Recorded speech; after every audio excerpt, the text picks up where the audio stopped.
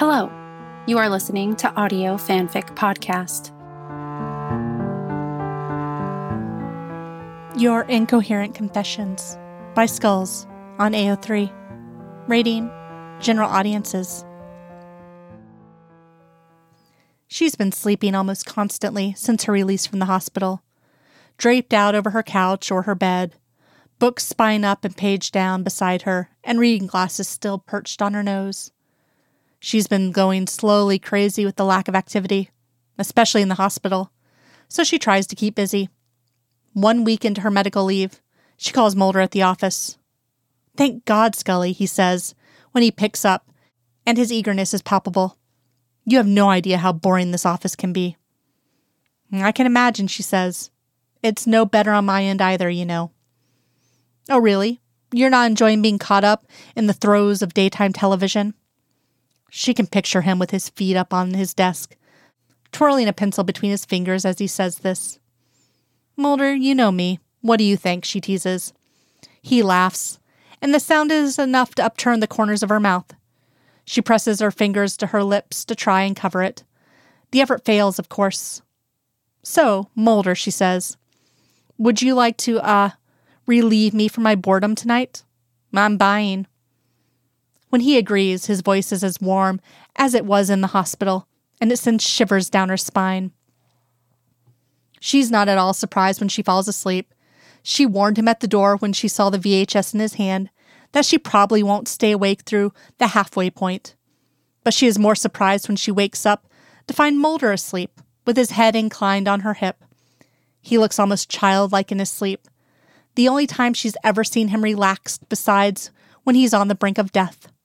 She smiles despite herself and shuffles her fingers through his hair. He snuffles, shifting under her hand and turning his face into her side. "Scully," he mutters. She smooths his hair again in a strange surge of affection. Mulder has a tendency to talk in his sleep. They carried on an entire conversation about whether or not he could have orange juice when he was in the hospital in Alaska, before she realized he wasn't actually conscious. "Mulder," she whispers. "Don't go," he murmurs, his nose brushing the length of her t-shirt. "Don't die, Scully." He tugs at the hem of her t-shirt like she might fade away. Hey, she whispers, brushing his cheek in an attempt to wake him up. "It's okay. I'm healthy now, remember? I'm not going anywhere." He sighs into her stomach. "Good," he says. "Love you." She stiffens, a hand stilling on the side of his face. "You don't love me," she says. "You're asleep." He doesn't answer, mumbles something, tugs at the hem of her shirt again, until she has no choice but to readjust their position. He now lies half on top of her, head resting against her upper arm and arm flush against her stomach. His breath is hot against her elbow. She tries to focus on the tail end of the movie he brought over, but lack of content for the middle makes it difficult. She tries not to think about it, but she can't actually help it. She thinks of what were almost her final days, of how his voice got softer at her bedside, of the kisses he pressed to her cheek and the back of her hand, of his face when she told him she was in remission.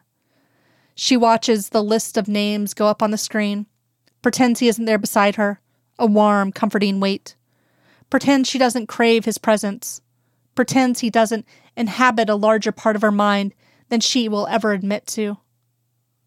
It doesn't work, of course. "Mulder," she says. He grunts into her side. "I think I might be in love with you." He doesn't hear her. Of course he doesn't. Still asleep, he readjusts their positions again, tugging her lower into his arms. He mutters something about orange juice into her hair. She sighs and leans into him in defeat, closes her eyes. He is dead asleep, utter nonsense coming out of his mouth, and she really is tired.